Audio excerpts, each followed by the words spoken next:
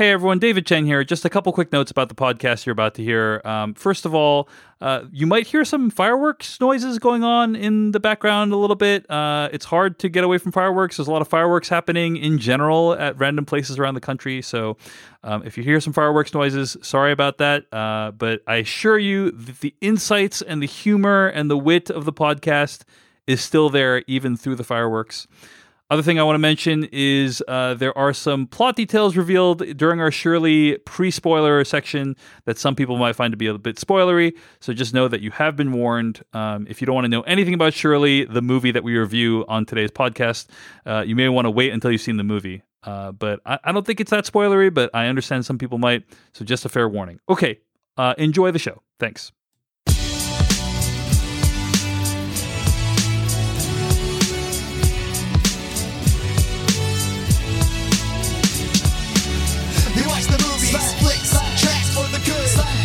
Slash film cast for the girls, boys, old, young, yeah, we watch till the last of the credits is done. Hello, everyone, and welcome to the Slash Filmcast. I am David Chen, and with me are Devendra Hardawar, Jeff Kanata, and joining us today, she is the senior writer at VanityFair.com, or a senior writer? Is it the senior writer, Joanna, or a senior writer? I bet the one A. and only. I bet A. A senior writer at VanityFair.com. She writes all of Vanity Fair. She's the only writer. She's also my co-host on the brand new audio boom podcast, Truth versus Hollywood. Joanna Robinson, welcome back to the Slash Filmcast. Joanna, how are you doing today? I am delighted to be here. It's been a while, and usually I only come for like big blockbuster movies. It feels like so. It's nice There to aren't hear. any. Yeah, exactly. The category no longer exists. To my benefit. No. So here I am to talk about something a little creepier, a little quieter, which makes me excited. So, Joanna, this podcast, Truth versus Hollywood, what is this podcast? Before we get into the show. Oh gosh. Well, Dave Chen and anyone listening, if you've ever watched a movie based on true story, and let's say you watched it at home, because obviously we don't take out our phones in the movie theater, and you're watching it at home, and like while you're watching, you're like, oh my God, is this real? Did this really happen? And you look it up on Wikipedia, and then you spoil yourself for the ending of this movie based on history, etc. What I'm saying is, instead of doing that, why don't you listen to Truth versus Hollywood, which is a podcast where Dave Chen and I take a number of your favorite films that are based on true stories, and we break down what actually happened. We've got interviews with some of the folks who either are experts in the historical event or maybe were actually even there. And then Dave and I just, banter, rubbing some elbows on a podcast. We just did Goodfellas, and we've started Social Network. Each film has 2 podcast episodes that go with it. Did I do it, Dave Chen? You nailed it. Yes. Yes. Yeah. So it's our new podcast. It's out right now. Check it out. Truth versus Hollywood, wherever podcasts can be downloaded. And I had a lot of fun recording that podcast with Joanna Robinson. So check it out. Truth versus Hollywood. All right. We like to begin every episode of the Slash Filmcast these days with kind of a weekly check-in. Because my rationale was that we're living in an unprecedented time right now. And it feels weird to not acknowledge that. So we'd like to acknowledge that, talk about what's going on in our lives right now, talk about how things are at this stage of things in the United States. Let's start with Devendra Hardawar, who deserves some congratulations for successfully moving his family across the country from New York City to Georgia. Devendra, congratulations. You're coming to us from Georgia right now, right? I am. I'm coming from my new basement in an actual house, and it's very weird. It's very strange. But Dave, I will say, I don't know how to qualify successfully. It was very harrowing, very difficult. So tell us, what is it like to move across the country now? Because there's a lot of things you got to deal with when you're moving across the country that in normal times are very challenging. Finding movers, flying, that I imagine are exacerbated by the pandemic. So, what was your experience like? It was all incredibly difficult. I think the hardest part was just packing our apartment. Honestly, the normal, deal with moving, there's just so much stuff. It was just a 2-bedroom apartment, but packing took forever. We were honestly packing up until the movers arrived, and just furiously trying to get stuff to do. We were able to survive this whole thing. Our movers helped us out by packing up some of the last things. Our super helped us clean up. We were able to run to the airport, and I thought we were all in the clear. And then New York gave me a final goodbye by basically killing all the cabs. There were no cabs. So we missed our first flight by 5 minutes. Oh, I think. no. It was pretty bad. So I get there. I was like, okay. So when we say killing all the cabs, like Yeah. there just happened to be no cabs because they were in all general, like 10 people or aren't 15 using them? minutes out. Yeah, it Oh was my not great. God. So waited. Okay. Okay. So wait a minute. What is the process of even flying now at all? Like, was that yeah. complicated and the lengthier I'm going to process? get to that, Jeff. Don't Okay. worry. But first flight, gone. Entire family, 2 cats in the airport. I go to Delta and I'm like, okay, just can we get on the next flight, please? And the guy just looks at me and he makes a couple calls and no flights for 2 days. We were closing on the house the next day. Whole family in the airport, 2 cats and a baby, everything. It was not great. It was probably one of the my Did heart you stay in the sank airport so for 2 low. days? We stayed in the airport and we did a little think. And my wife and I, we basically, Delta can't help us.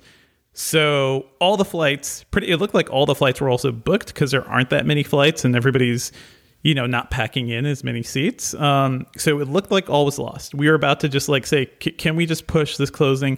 Oh, also the movers were going to be there the next day. So I don't know what we were going to do if we couldn't make it there that day. So we found because the movers to move in the stuff into the new place. They Yes. need you there. Yeah. need You us need to there. be there because they can't And move need into the an empty house with no keys. They need the house Right. closed. Yeah. So our meticulous plan was all about to fall apart, just like you like, Jeff, your favorite movie. I do. genre. It's fun. It's best It laid is- plans movie. You're living It's it. not a fun thing to live. Did through. the end of the story is that you traded your cats for seats on the plane? Is that how it worked? That would have been, the story. We found basically a Southwest flight that had unlisted seats or something. So we somehow managed to get those seats and get everything happening. But we basically, lost all our money on the Delta flight. Just had to hustle to the other side of the airport. But thank God it was at least in the same airport. And it had to be a connection flight. So we had to take one connection with the baby and 2 cats. So that was fun too. We got to Atlanta at midnight and thank Hold goodness on, for... slow down. Yeah. So when you get on the Yeah. plane, Yes. what is the plane like? Is it completely full? Oh, Is everyone's Right. wearing masks. It's not completely full. Southwest and Delta and a lot of places are doing, limited seats. I think they're only booking up to 30 to 50%. People are trying to space each other.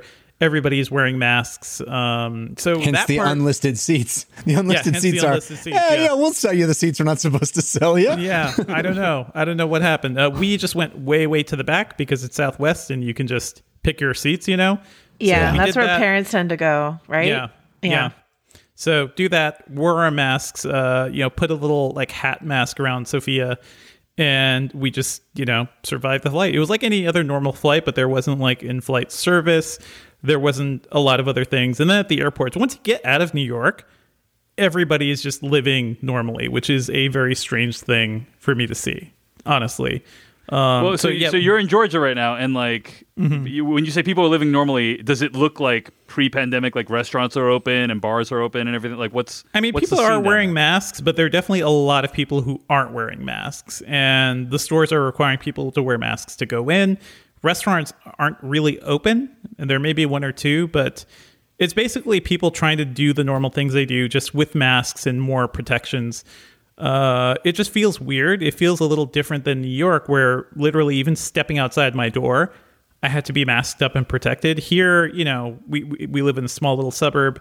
Our cul-de-sac area, we could just go walk around because there aren't really that many people to run into.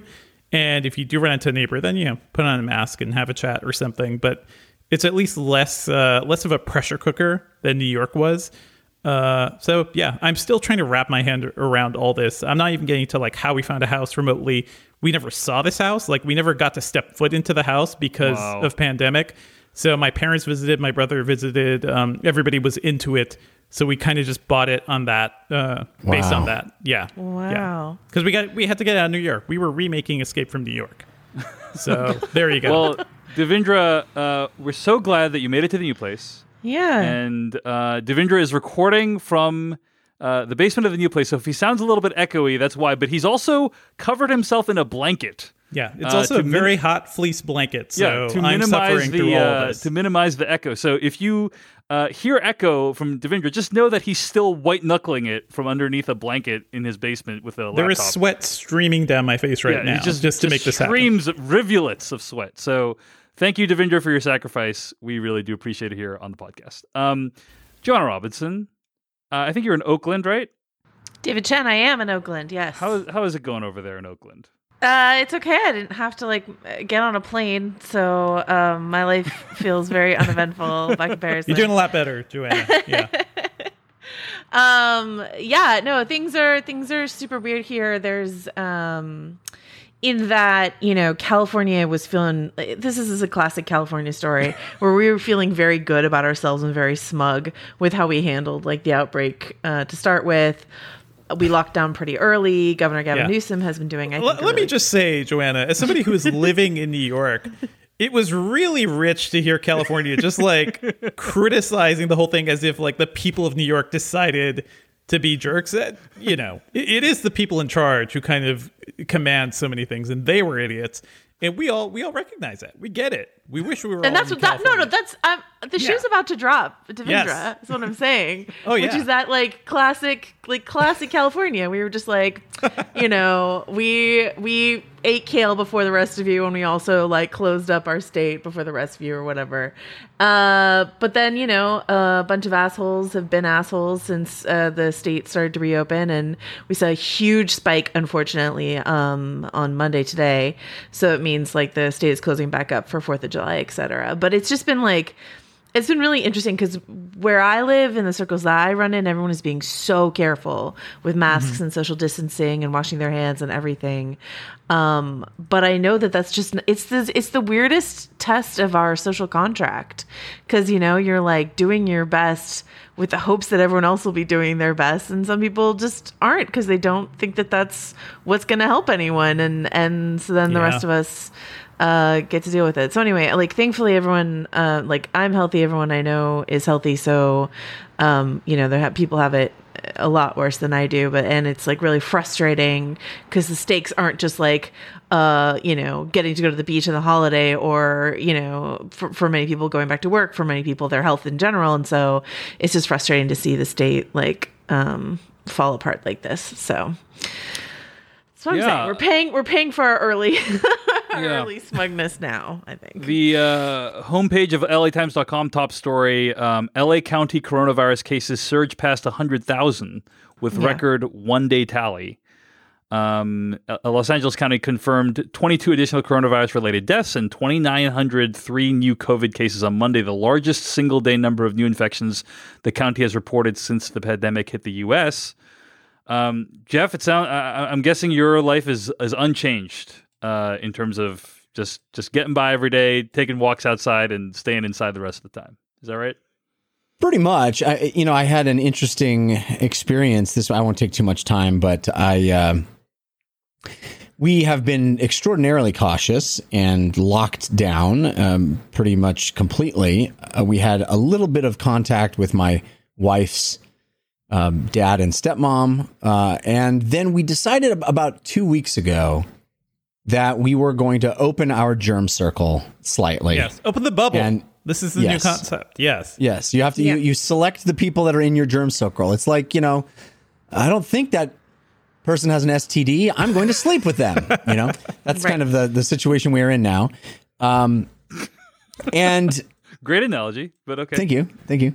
Yeah. So we have a family that we've been pretty friendly with for a long time. They have a son about my son's age and a daughter about my daughter's age, and they're lovely people. And they have also been very, very careful.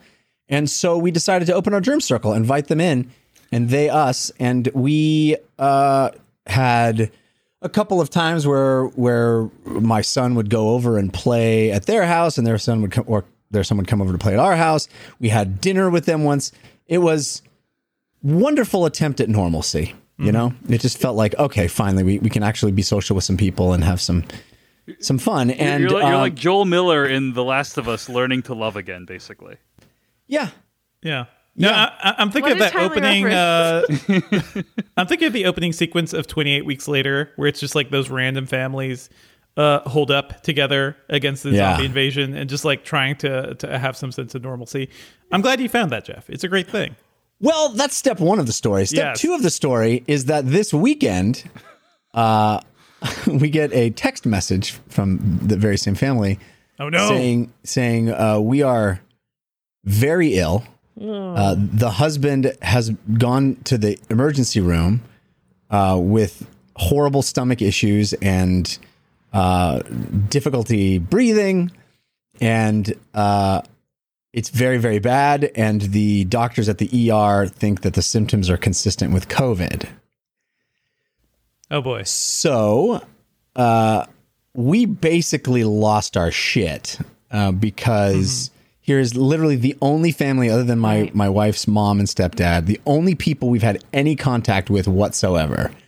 And my son this was on Saturday. My son had been at their house all day long on Wednesday. So we basically assumed there's no universe in which we don't have whatever germs they have. And it felt like we had a ticking time bomb inside us. We were waiting for symptoms to show up. We were like, okay, we're about 3 days away from having it and having our life. I mean, you never know with this disease because it is unique and different and has strange symptoms for all kinds of people.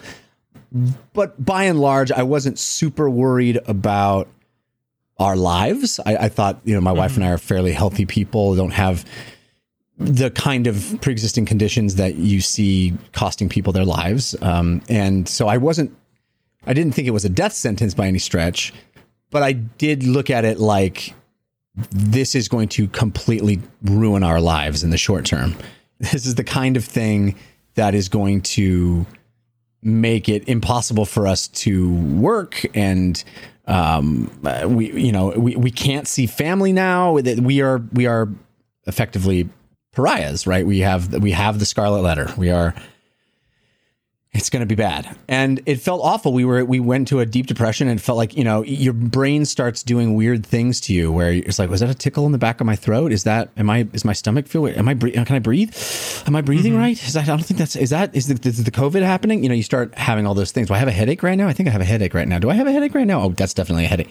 All those things that your body, you start getting that psychosomatic response. And then over the course of the weekend, we're getting updates over and over and over via text from our friends. And the wonderful end of the story is that they just had food poisoning. So thankfully, Great. I mean, it's still bad for them, but they had awful food poisoning. I'm sure they've never felt happier to have food poisoning. Right? Right. Yeah. I know. The so that only did have good time. It certainly put things into a new perspective for us, though. I mean, it was really a harrowing experience to feel like it's just like tick tock, until we start feeling the symptoms ourselves, or our kids start feeling the symptoms. And it's like the only people that we opened our germ circle to. It just felt overwhelming. But thankfully, it was a false alarm, and everybody's fine. Even they have recovered now from the food poisoning, and everybody's doing okay. Glad to hear, Jeff. That's good. I was very worried about you when we texted about this story. So yeah, I had mentioned to you, Dave, while this was happening, Devindra was busy moving across the country. But I had mentioned to you that I was really kind of in a bad place mentally, just really scared, and your brain starts going 12 steps down the line of like what the ramifications of all this and how it's gonna disrupt your life and all the things. And so the short version of the story is just wear masks, everybody. Let's all wear masks, Right. shall we? I got masks, this. It is so strange that this is a disease that, as far as we can tell, to some people leaves those people completely untouched, like asymptomatic. They don't even experience anything. Other people it kills, and then other people it completely like devastates their health to the point where they're going to spend years recovering. And it's just like, and you just don't know which one you are.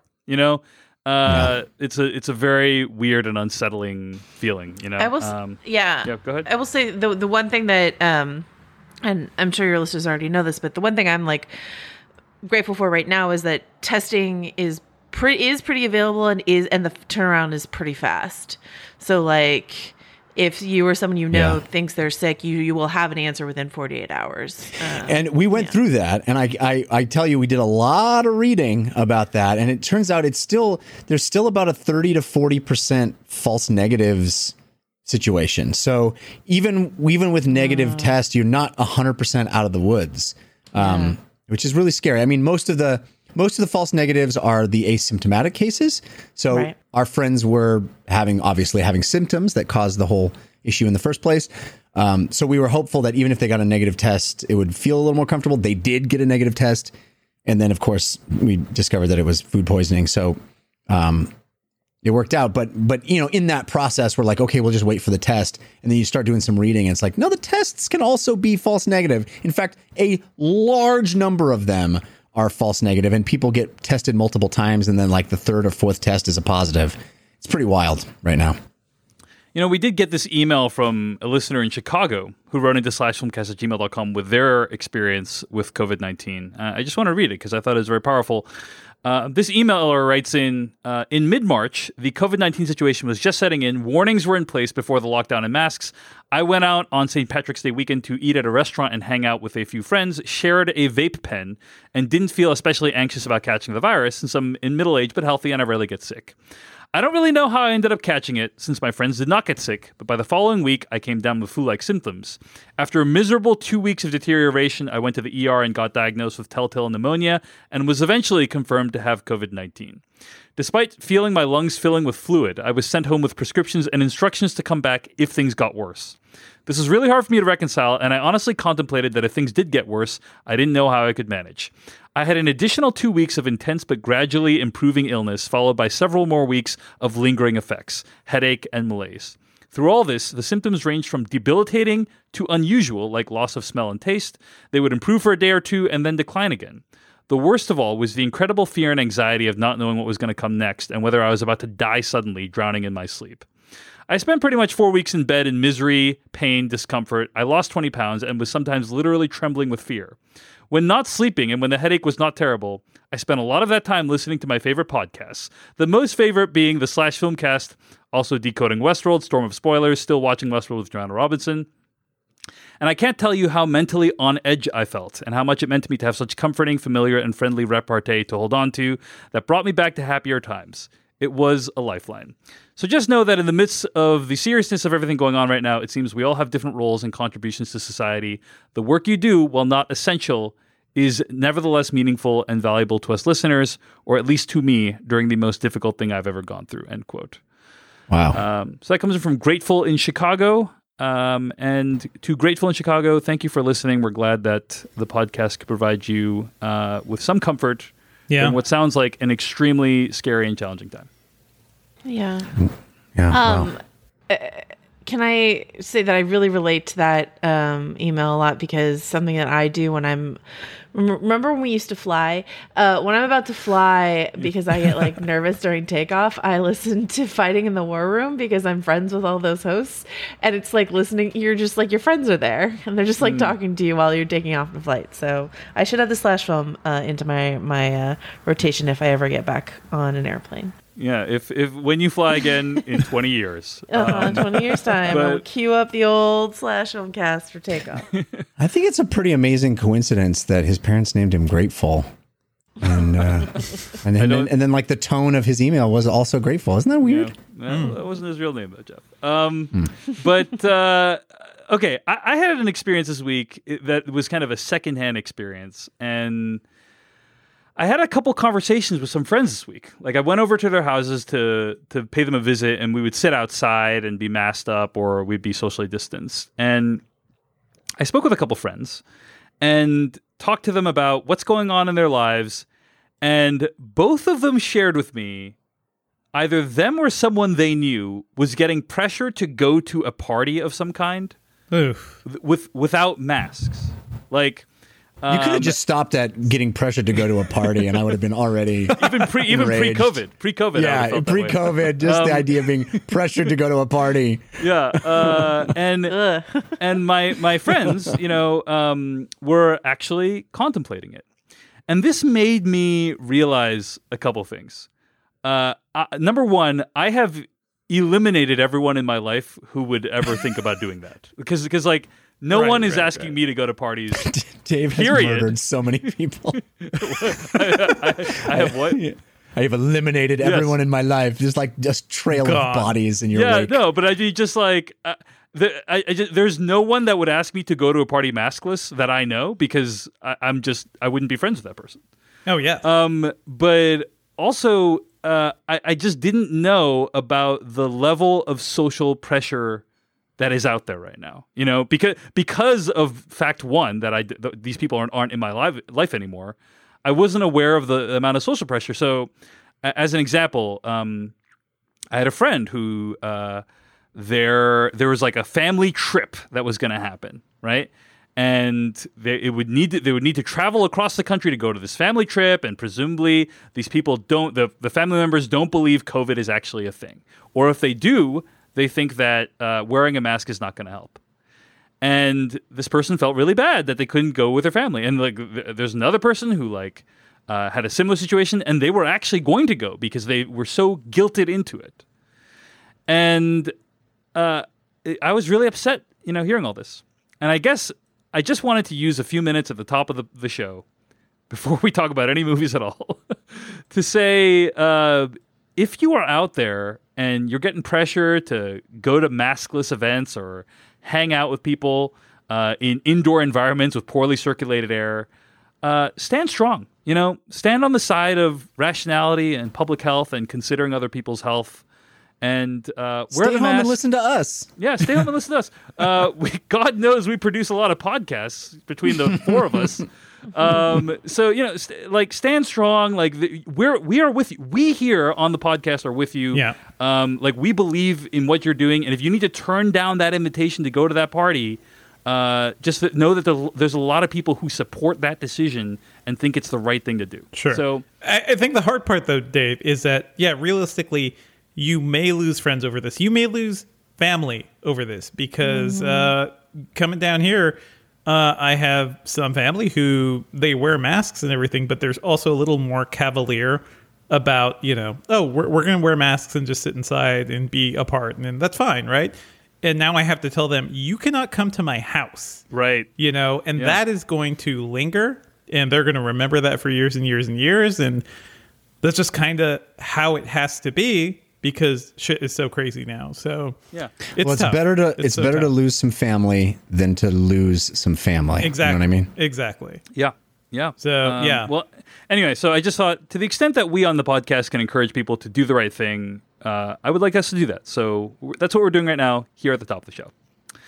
All right. Let's talk about stuff that is of much less consequence than anything we just said, which is today the internet tried to cancel Christopher Nolan. That was not an earnest cancellation. I think we were just bored. I think everybody was just bored, and they're like, "Okay, who's the target today? What chairs? Yeah, what? it's like a giant game of bingo. When your number comes up, it's just everybody's number's going to come up eventually. You know what I'm saying? As we're recording this podcast right now, here is what is on my Twitter page. Entertainment trending. Christopher Nolan trending with Susan Collins, Brett Kavanaugh. So that's what kind and of day it that is. couple with the guns who I kept seeing on Twitter. Yes. And I didn't know what that story was all day, and I felt fine with it. So, yeah. So the Christopher Nolan non-earnest cancellation, as Joanna Robinson refers to it came from a conversation that Anne Hathaway and Hugh Jackman had. Variety, the website and publication, is doing these kind of actor talking with actor conversations and putting them on the internet. And I'm going to just read the relevant part of the conversation. Hathaway says, I don't want to contradict you, but you've worked with 3 directors that don't allow cell phones. Christopher Nolan. Jackman says, oh, that's right. Hathaway says, Christopher Nolan also doesn't allow chairs. I worked with him twice. He doesn't allow chairs, and his reasoning is, if you have chairs, people will sit, and if they're sitting, they're not working.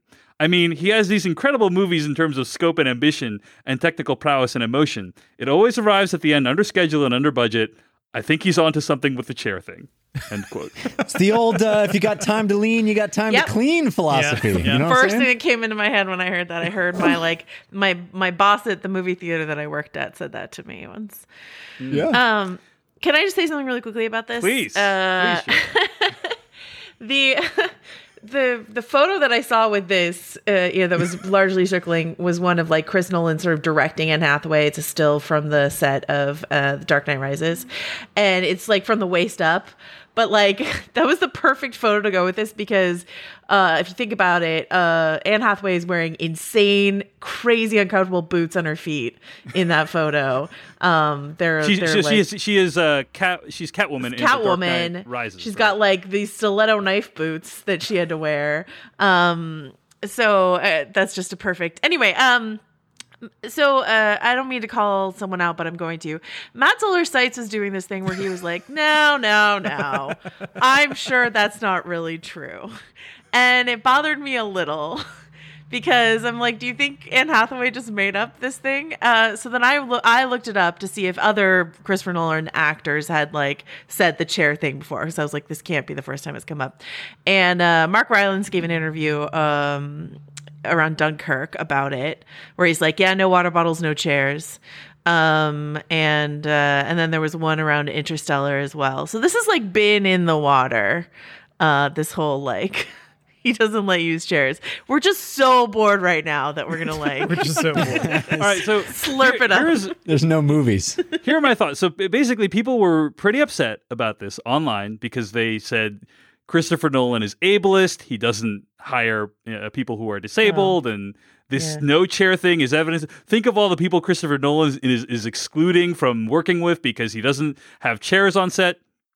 So I talked with a colleague of mine named Adam Rothman, who works in film and has been a on-set dresser for many high-profile feature films.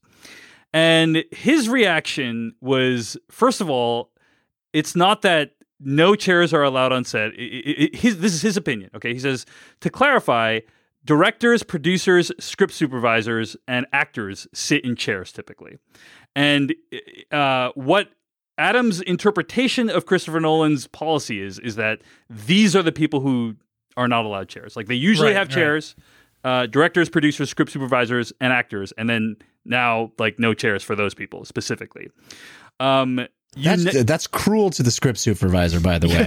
If you know what a script supervisor does, they need a fucking chair. They need something ergonomic. They need a good desk. They need many things. Well, he says here, you'll A never headlamp. see grips, electricians, camera assistants, boom operators, prop people, set dressers, or cinematographers in chairs. People who are freaking out about the idea of not having chairs for everybody on set haven't been on many film sets. I and the majority of the crew I work with on films don't sit down from the time we get there till we leave, except for the lunch break. It's the norm. People are too busy to sit, except for the grips. They love them. They're Apple boxes. Yeah, exactly. It's Apple boxes as far as the eye can see. Apple boxes. Yeah. Also, I will say, I happen to be friends with the woman who was Anne Hathaway's stand-in on The Dark Knight. Are you serious, or is this a bit right now you're doing? I'm not doing a bit. This is serious. I am friends with the woman who served as the stand-in for Anne Hathaway. I have not spoken to her about this specifically because it's literally the first time I'm hearing this right now. I intend to contact her and ask her if this is true. But the fact that she exists is kind of showing that Anne Hathaway could go and leave and go sit places. No, maybe she's forced to just stand, in like a yoga pose. That's the best she can do. Yeah, you have a stand. You have actors have stand-ins so they can go and leave. go do whatever they want. Go back to their trailers where there are plenty of places to sit. Yeah, so I think it's like he's referring to like what's on set, like, or Anne Hathaway's referring to like on set, and also like a specific group of people that typically have chairs that aren't allowed to have chairs, and in general, no one else has chairs anyway. Now, that's not to say. So therefore, I could see the argument that like film sets in general are ableist, right? Like, and that I think you could very convincingly make that argument. But it doesn't sound like necessarily Christopher Nolan is particularly more ableist than other directors. It's certainly. I would be shocked if there wasn't a situation where he casts an elderly actor. Ellen who needs to sit Burstyn. down. In There's no Interstellar, universe, come yeah. on. Right? There's no universe where he's like, she will not sit. You know, I just can't. Right. It's hard for me to imagine that. You know? Michael Caine, I'm sure, Yeah, got to sit, yeah. but yeah. No, I'm sure it's true. I wouldn't. I mean, I don't know. I'm not really in a position to do so, but like, I didn't know that people were extrapolating it to the ableist part of the conversation, and I don't want to like dismiss that in any way. I'm sure there are many ways in which the film industry is ableist, but like, I also don't want to like. I mean, I don't think Anne Hathaway was intending for this to be a huge deal when she mentioned it. I don't think she removed the term "huge" from that sentence, and I agree with you. But I mean, like, you know, I do want to pay, you know, attention to the way in which directors treat their actors sometimes. Actors are incredibly pampered people, it's true, but there's also like, you know, real abuses that happen. So yeah, no, it's true. I'm not sure that this is one of them. Like for me, you know, Joanna, hearing you talk about Anne Hathaway on set of The Dark Knight Rises, I'm like, yeah, you're right. She must have been like extremely uncomfortable for a lot of that shoot. And like, that's probably ultimately worse than like the chair thing. So agreed that it does raise some interesting issues, but I don't know that like. I mean, she read that script, right? That must have been more uncomfortable than the chair. Yeah, you saw the like, final I'm thinking, film, right? what? That was ultimately the more torturous experience. Yeah. It's like, As somebody who's been on my fair share of sets, Yes. and has never been above the line, you know, I will tell you, it's nice to have a chair. It's very nice to have a chair because it's so tedious. It is. I don't know if people really understand how movies are made, but it's 98% not doing anything. And 2% doing everything in the most high pressure stakes. Now, again, grips, camera operators, all those lighting people, they're all working their asses off nonstop. They're all moving. It blows my mind that anyone wants to do those jobs because the hours are insane. The amount of work that they do, and they're constantly doing stuff that they don't even need to be doing. Like they'll do a whole thing and everybody will be going 90 miles an hour and doing a thing. And then they'll be like, nah, we don't need that. And then they'll break it all down and do it again. It's the most incredible series of things that you'll ever see. It's an entire army of people that just are used to the, you know, squeezed like a sponge, you know, just wrung out. And they seem to want to do it. So that's not what I'm talking about. What I'm talking about is, like you're saying, Dave, there is a group of people for whom the experience of making a movie is waiting for hours at a time and then doing a thing for a couple of minutes and then waiting for more hours. And that is the process of making movies. That really is how it is for most of the people that you see on the screen. Yeah. Adam Rothman also continued in this series of messages to me. I just want to read for more context. He says, I have never been on a film set where if someone actually needed a chair or a place to sit, they weren't given one. The norm on a set is just that most people aren't sitting because it's always a race to make the day. So there aren't just chairs lying around because there's already so much equipment in the way. Certain directors have certain rules to make the set function more efficiently. When I worked with Catherine Bigelow, it was no director chairs on set. When I worked with Martin Campbell, it was no talking on set. Both rules made the sets more efficient and everyone involved benefited. Something that people aren't considering, on most film sets, the majority of the crew is on their feet all day, but the director and producers spend 80% of their time sitting in a chair while everyone else stands.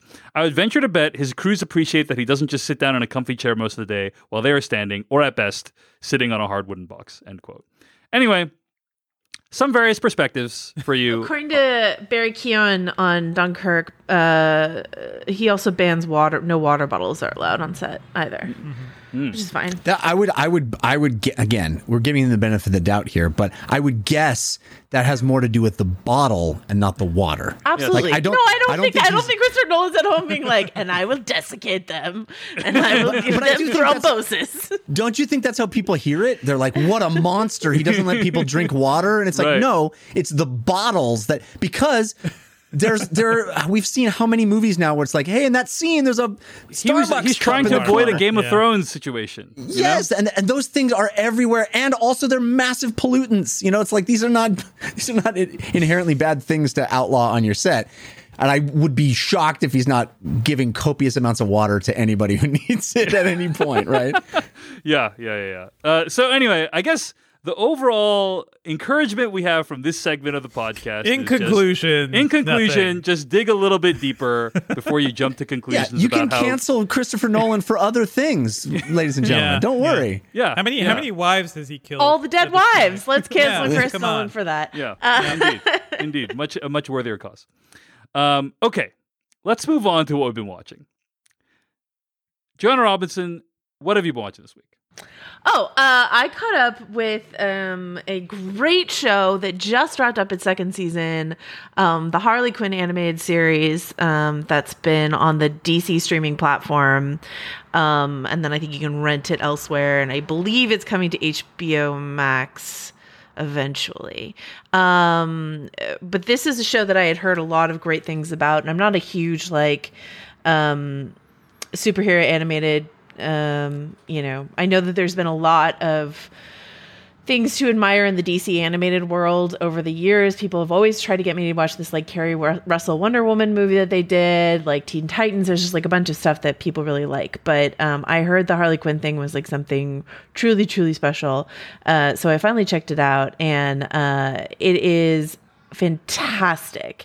It's really, really fun. It's got whatever rating it needs to have in order for them to just curse up a storm, which is just sort of an oddly dissonant thing to see. And it starts full barrel, just this is not kid friendly at all. It's really gruesome, but just mostly hilarious. It's just really, really funny, really meta, poking fun at superheroes in general and DC specifically. There's one episode where the framing narrative is a guy with a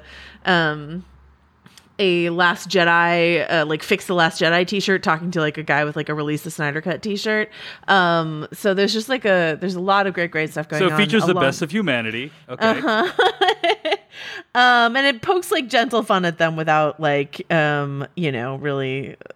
biting the hand that feeds it. But yeah, no, it's a really, really fun show. Really capitalizes on the character of Harley Quinn and why we like her so much. Great voice cast. Kaylee Cuoco is doing Harley Quinn, but we've got Lake Bell as Poison Ivy. Tony Hale does a bunch of voices. Jason Alexander, Alan Tudyk, Jim Rash, James Adomian. Just great voice actors in here doing a lot of really good work, and I just had a blast watching it. So Harley Quinn animated, check it out. I really recommend it. All right, that's the Harley Quinn animated series, and will soon be available on HBO Max. So yeah. All right, let's talk about a couple things I had a chance to watch. And Jeff, I think you also watched this, the Eurovision Song Contest, The Story of Fire Saga, starring Will Ferrell and Rachel McAdams, correct? I saw that too. Yes. Oh, Dimitri saw it. I Okay. also saw it. Yeah. Oh, okay, we all saw it. We all saw the Eurovision Song Contest. All right, It's our feature review this week. Sure. well, Joanna, what do you think of it? What do you think of the Eurovision Song Contest? Okay, I might be the sole dissenter here. I don't know. I saw a lot of people in my timeline really, really liked it. I watch the Eurovision Song Contest, the real one, every year. I'm a huge fan of it. I've been watching it for a really long time. I really like that there's cameos from actual Eurovision winners. That was fun. Mm-hmm. But overall, not my favorite Will Ferrell comedy, though Dan Stevens was fantastic. Gotta love Dan Stevens just being super weird. He also plays a super genius evil villain monkey in Kipo, I believe. The animated Kipo and the series. Wonder Beasts, yeah. Yeah. So he is really going for weird roles right now, and I'm digging I would that. recommend Dan Stevens in The Guest, which I believe is streaming right now on Netflix as well. He's great That's in not that. weird. Yeah. That's not weird. That's just Dan Stevens being a badass. I'm talking weird. What I love about the guest is one of the biggest first things he did after he Yeah. left Downton Abbey, and he's guess what? Cousin Matthew got super ripped, and now he's really sexy and creepy. The Guest. That's that movie. Yeah. So I mean, I was not a huge fan of the Eurovision Song Contest. I thought it was completely inoffensive and mildly fun and enjoyable. Rachel McAdams is a treasure, and it's so great to see her in another comedic role. Loved her in Game Night, and she is by far the best thing about this movie. And By still far. somehow also wasted. You know, Buy- the best buy- thing, but still absolutely wasted by this movie. I hate Buy this a arc country for her mile. character. What'd you say, Sorry. Joanna? I just hate that arc for her character. I was like, this Yes. can't be the plot. And I was like, Yes. oh, this is the plot. Okay. Yeah. All right. Yeah. Overall, the movie's way too plotty. It's way too plotty. Yeah. It kind of gets hijacked by its own plottiness, and it's like There this is not what we signed up for. absolutely zero reason this movie needed to be 2 hours long. Oh God! I got Good an God. hour into this movie, and I'm like, oh, they're about to wrap this thing up, and then Nope. not only were they not about to wrap this thing up, there was another hour left of the film. It's just too much. I couldn't help but think like what I was imagining like the Lonely Island version of what this Yeah. movie would be like, Yeah, and also yeah. like also a secret pop star sequel, please. Like let's make that Yeah. happen. And thinking of that and how much I love Popstar, this just felt like such a complete waste of time. Because it's not like. like- Sorry, go ahead, Joanna. You go. Well, I was gonna, have you guys ever watched the real Eurovision Song Contest? A bit, not much. It I can definitely send you guys some highlights on YouTube. It's like a 3-hour event. It's like it's the craziest thing. Like it's amazing, but I just want to say that like there's so much weirdness, like super weird cool stuff that happens at Eurovision that I'm like, why wasn't this movie just like wall to wall weird acts? Like That's how I we didn't felt, need too. to hear their song 5 times. I wanted to see much weirder, cool stuff from other countries as well up there. you know? It didn't feel like they were leaning into the wacky songs. Like it didn't feel like they Yeah. the songs weren't really a joke. They were actually trying to be kind of catchy, good songs. And there's a medley that happens in the middle of this movie. The that best is thing of the movie. It's Yeah. worth watching the movie for just for that. It's on YouTube. extraordinary. It's just like a clip now. So yes, that'll be the clip we all see. That's what. That's when all the real Eurovision people have cameos, Yeah. as you might imagine. And like, yeah. And what's true about the real Eurovision Song Contest is some dumb, boring ballad often does win. So that's true. But like, it's also like incredibly corrupt and known to be incredibly corrupt. And like the way in which because as the premise of the movie is like the country that wins gets to host the show the next following one. year. Yeah. And like the premise of this film is like, one corrupt politician thinks that Iceland can't support that, and so is like putting forth their worst sort of thing, and like so they won't win. But like what's true is that like the countries are so desperate to win because it's a huge tourism boon for them, or it was in pre-COVID times, that like they buy the wins often. It's like really corrupt, and like that would be fun to know about. Sounds But like that Major is like League Soccer. Yeah. it's just like left out of it. I'm like, there's so much like cool, weird stuff to explore with Eurovision, and this is the best we came up with. Okay. Yeah, I think the pop star comparison is a really good one because I think that Yeah. the songs in that movie were so. Yes. I still listen to them. So good. You know, So they're good. Come so on. outlandish and hilarious, and that is not the case with maybe the Dan Stevens song in this movie, right? Not even really That's that. pretty good. I mean, not really. It's not. Yeah. It's fine. Maybe more I was the more swayed by the choreography fact that it was that him does it. singing it, Yeah. you know, and Yeah. doing the dance and stuff. But I mean, he did make me question my sexuality in this movie. I will say that. Did he actually But- get to Means- sing? just means I you're don't think human he and actually alive, saw. Dave Yeah. Which means I have a pulse.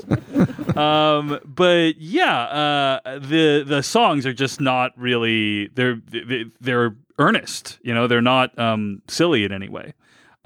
So Right. it was They a should have letdown been. in that regard. Yeah. Yeah, they should have been silly songs. Yeah. And it's Like, just really odd. campy and, Sorry, like, go ahead, weird Joanna. costumes. It's like as if I'm trying to think if the Cutting Edge does this, because I was reminded of the Cutting Edge. I don't know if you've seen that phenomenal ice skating film, but why show us the same routine over and over again? Show us some other routines, man. Get weird. Get really weird. So yeah. It just was like also just such a bizarre decision to have all the leads played by Americans doing Icelandic accents. Sure. Although I think the bit is the Americans in the movie are Icelandic actors too, right? Yeah. Like, yeah. I think I got that, but it's just Yeah. like I'm just like I know it's not. I know it's not. But Yeah, I'm just like yeah. this feels kind of racist to me, but I know it's not. Well, it's definitely it just is like- is a weird way to like poke fun at their culture, I guess. Like I wonder. It just what the feels like reception of this punching movie down is. a little bit. Yeah. You know what I mean? Yeah. Also, They have agree. so little. Come on. Also, the fact that Iceland, but I just read a New Yorker article this weekend about how Iceland basically has beat coronavirus. So it's like, Yeah, kind of my friend coming is at a weird time. Yeah. My friend is about to go there to do like a scientific study for a couple months, and basically she told me what they're going to do is they're going to take her temperature at the airport. They have Yeah. a super fast test. We talked about how sometimes there's false negatives, but like you take that test at the airport, and then if you clear it, you're allowed to go into the country. That's what's Yeah. going on in Iceland Man. right now. So Iceland. You know Sounds what? great. If it ain't Bjork, don't fix it. You know what I'm saying? Yeah.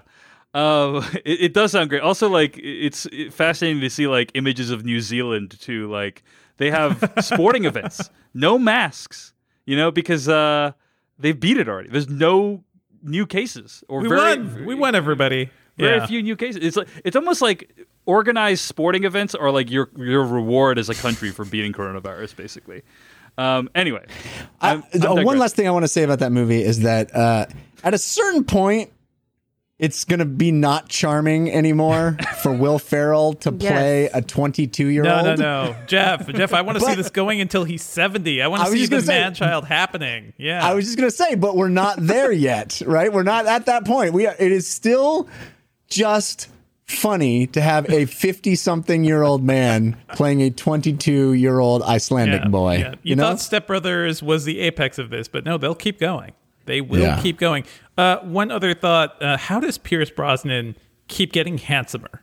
He's more handsome now than so ever. much more Yes. handsome. Come on. He's like a fine wine. He gets better Damn as it. he ages. So, well, that's our mixed. Even though we all watched it, very few of us apparently liked it that much. But this that made me is feel so much better, guys, because seriously, my timeline, I was like, I feel like I'm taking crazy pills, to quote a better I Will definitely Ferrell saw movie. people I love and admire like this I know. movie. And yeah, I don't know how. A friend was like, I cried at the end. It was so amazing. And I felt bad because I'm usually the guy that cries in the movies, and I did not feel that in this movie. yeah, it's pretty rough. But anyway. That is Eurovision Song Contest, the story of Fire Saga, and it's streaming right now on Netflix. It is time once again for me to hop in here and tell you about our sponsor, Manscaped. Oh my goodness. It's summertime. And in summertime, we like to take our shirt off. We like to wear fewer clothes. We like to feel good about ourselves. But sometimes, if you're the kind of guy that got the hair on the chest, hair on the back, allow me to introduce you to Manscaped. Manscaped is dedicated to helping you level up your full body grooming game. They've got all the tools necessary for you to look great, to get that body hair in the shape you want it. Maybe you want it just nicely trimmed. Maybe you want it to spell your name. I don't know. You could do it all with the Perfect Package 3.0. The Perfect Package 3.0 kit comes with the Essential Lawnmower 3.0, which is a waterproof, cordless body trimmer, and a ton of other liquid formulations to help you round out your manscaping routine. This is by far the best trimmer on the market for chest shaving. It's a third generation trimmer. It's got this thing called skin safe technology, completely designed to reduce manscaping accidents. What does that mean? Well, you know how if you're mowing the lawn and the sprinkler head is popped up and you accidentally run the mower over the sprinkler head? Bad news. Well, in this analogy, the lawn is your chest hair and the sprinkler head is your nipple. Do not let that happen. That is why Manscaped gives you the skin-safe technology. You don't want to get an accidental nipple piercing when you didn't want one, right? You don't want that. You can adjust the settings to the length you like, stay on top of it with almost no effort at all. Plus, it comes with all this other cool stuff, including the Manscaped Crop Preserver, which is an anti-chafing ball deodorant and moisturizer. Now, you may be chuckling to yourself, ball deodorant and moisturizer, why do I need that? You need that. You need that. Let me tell you. I know we're not walking around a lot these days. We're staying home. I know that maybe you're not showing off your body hair like you used to. Treat yourself. Feel good with some anti-chafing ball deodorant and moisturizer. You need that.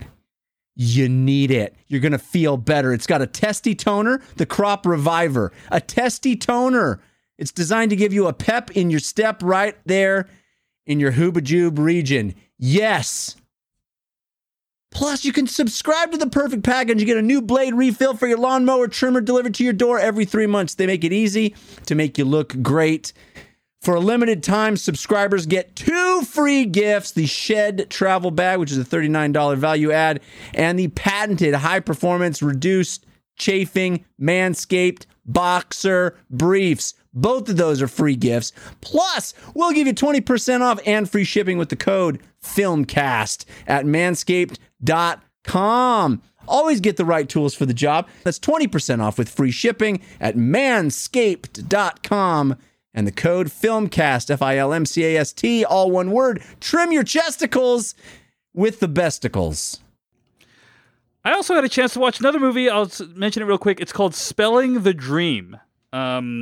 It's kind of a modern day streaming version of Spellbound, but it's a different set of people that it's following, obviously. And it's about how Indian Americans make up 1% of the United States population, but apparently make up like 26 of the last 31 winners of the Scripps National Spelling Bee. And it explores why that might be the case. And it follows several contestants as they try to win the grand prize. And this is just completely feel-good story, feel better about the world, feel better about the concept of intellectualism as it relates to America, feel like there's hope for the future. You know, the movie's like 80 minutes long. You know, if you want something that's just like completely light watching and there's no emotional consequences other than like a vague sense of pleasantness, then you should watch this movie, Spelling the Dream. So I think it's not a particularly deep movie. It's not a particularly, thought-provoking movie or anything like that. It doesn't explore these people's lives in any way other than their relationship to spelling. I think I've heard Spellbound is a better film. I haven't actually seen that movie yet, but I think I might after watching this. And I'll just say that I also think that the documentarians in Spelling the Dream got a little bit unlucky in terms of who they were following. Because I don't know if you guys heard this, but in a recent Scripps Spelling Bee, there was an 8-way tie for first place. What? This is in 2019, right? Wow. So the movie opens with showing the 2019 Scripps Spelling Bee and how there is an 8-way tie. Because basically, they just kept throwing dictionary words at these kids, and the kids kept not getting it wrong. So they're just like, okay, we can't keep going. Like, this will just go on forever. So we're going to take an unprecedented step that if you get the next word right, you will be a co-champion of this contest. And so all 8 kids got it right, and it was an 8-way tie. That was in 2019. But the kids... I feel like that has to be the last time you do the Spelling Bee contest. Like, I guess we can't do it anymore. I mean, those Spelling kids Bee's are over. freaking legends. Like, legends. And you broke the contest. It's over. We're done. We can't do it. Well, I mean, you say that, and that's the thing, is like the movie begins with that, and it's like, oh man, that's like a really interesting story. I would love to hear what's happening with those kids.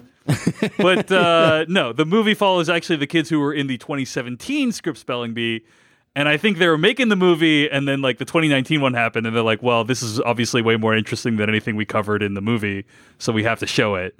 But yeah, they did not actually cover that one. So they covered the one that happened 2 years before, the most interesting one that ever happened. So I felt a little bad for them from a documentarian perspective. But nonetheless, still a very, very pleasant watch. It's Spelling the Dream. Jeff, usually when I talk about movies I've been watching, you recoil in disgust and fear. Does this sound like something you might want to check out? Yeah, absolutely. I loved you just said the title and I'm forgetting it again. Spellbound? Spellbound. I loved that movie. It's delightful. Heartwarming, and invariably these kids are always like the best people also, There's some direct link between being a high-level spelling bee champion and actually being a good human. that is always very fun to watch. So yeah, I have no doubt this movie was much better than your average, penis museum documentary or whatever. Which is all, by the way, was based in Iceland. Just to tie it all back. couple of things, actually, now that you mentioned it, that I want to bring up about Spelling the Dream. First of all, there's a 7-year-old kid called Akash in this movie. I think his name is Akash, who is so adorable. It is worth watching the movie just to see this kid spell a 44-letter word. You know, he is incredible and amazing and very cute, and look out for him when you watch Spelling the Dream. There's also another kid in the movie who is described by his friends as the Michael Jordan of spelling. And he shows the filmmakers his system for how he is able to perform so well at the spelling bee. His dad just says with complete flat affect, he says, you know, in the average dictionary, there's 425,000 words. And what we realized was that if you distill those words down to their base elements, so for instance, if you say like sleep, right? You don't need to include like sleeping or slept or whatever like that. Then we could distill it down to actually 125,000 words. And if you know those 125,000 words, you can basically get any single word they throw at you in the spelling bee. And I just love how they framed memorizing 125,000 words as an easier task, than the 450,000 words. Which is pretty incredible. And that kid also does this. There's a scene where he has the words like sounded out on his screen, right? So he has the pronunciation of the word. And then his job is then to produce the correct spelling. But rather than spell it out by voice, he types it out because it's faster to do that. So he goes down this whole line of words, just like typing out the actual word from the like phonetic pronunciation of it on screen. It's like watching Data in Star Trek: The Next Generation. You know, whenever you saw like Data type anything, he would type like superhuman fast. It was like watching that, basically. This kid typing out all these spellings. Anyway, it's a very interesting look into people who spell really, really hardcore. And the movie Spelling the Dream. Check it out on Netflix. Okay. Jeff Kanata, what else have you been watching? Well, I had a chance to check out another documentary on Netflix called Magnetic. Have you guys heard of this? I saw this popped up on my screen, and I watched about 30 minutes of it, and I was like, "This is very impressive." Yeah, that's the experience. Now, just repeat that like 7 times, I think, because basically what it is 20 to 30 minute chunks. Could very well have been short series of episodes. They could have just done them as episodes, but it's one big long documentary. But it's these segments that are for different folks, wildly different activities. All of them extreme sports. So it is the new sort of 2020 version of an extreme sport documentary. But most of them, I mean, not all of them. It gets to some stuff that's just kite surfing and stuff like that. But it starts, the first few of them are all things that could kill you very easily. You know, surfing the biggest wave in the world that crashes against, a sheer rock face, and skiing down an insanely steep, untouched by humans peak in the Alps or something. That's the one I saw. I saw the wave one, and it's like a wave as tall as a building, basically, right? Oh, yeah. They're 80 feet tall waves, and you have to be, it's really fascinating. They talk about how you have to be jet skied in, you pull them behind the jet skis to get to the waves, but that the job of jet ski driving is really even more dangerous than the surfing. Like, you have to be a supreme level jet ski rider to even understand how to do this. And if you want to be the surfer, you have to also learn how to be the jet ski rider, because it's just the two of you out there. Right. And they show like a wipeout where the jet ski kind of hits a wave wrong, and the rider of the jet ski gets propelled off the front, and the guy hanging onto the back on his surfboard has to leap up in a moment's notice and take over the controls of the jet ski to circle it back around and save the life of the guy that just got catapulted off the ski. It's wild. But that's just one like 20, 25 minute segment of this movie that goes to all these different places. It goes, it does all these different kinds of things, mountain biking down extreme mountains, and it's a medley, right? It's a anthology of all of these different, and they're fascinating. And the thing that I really was struck by, as somebody who grew up loving these kinds of things, I don't know if any of you guys know the name Warren Miller, but I was addicted to Warren Miller movies when I was a kid. Warren Miller is a very famous snow skiing documentarian, and he had a series of very famous snow skiing movies, and I ate those up as a kid. I was a kid, but like high school, when I was in the ski club and I was really into snow skiing, and watched these movies like Steep and Deep, these Warren Miller movies that were fantastic. And the thing I'm struck by in watching the 2020 version of that kind of thing is drone photography has completely revolutionized this shit, man.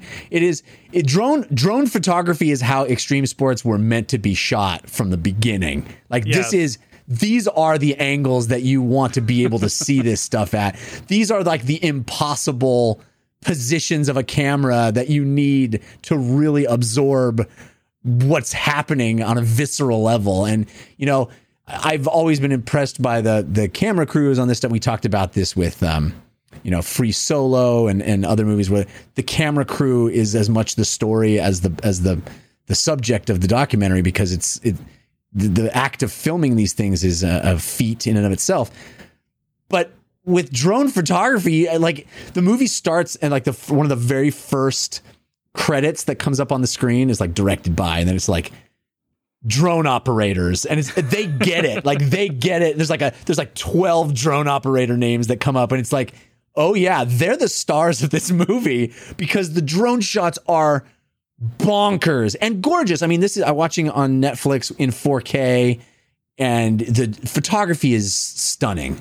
So I recommend it. It's called Magnetic, and it's it's one of those things you veg out on. We're eating junk food, my wife and I, and watching these guys and gals risk their lives for no reason at all, and it's good fun.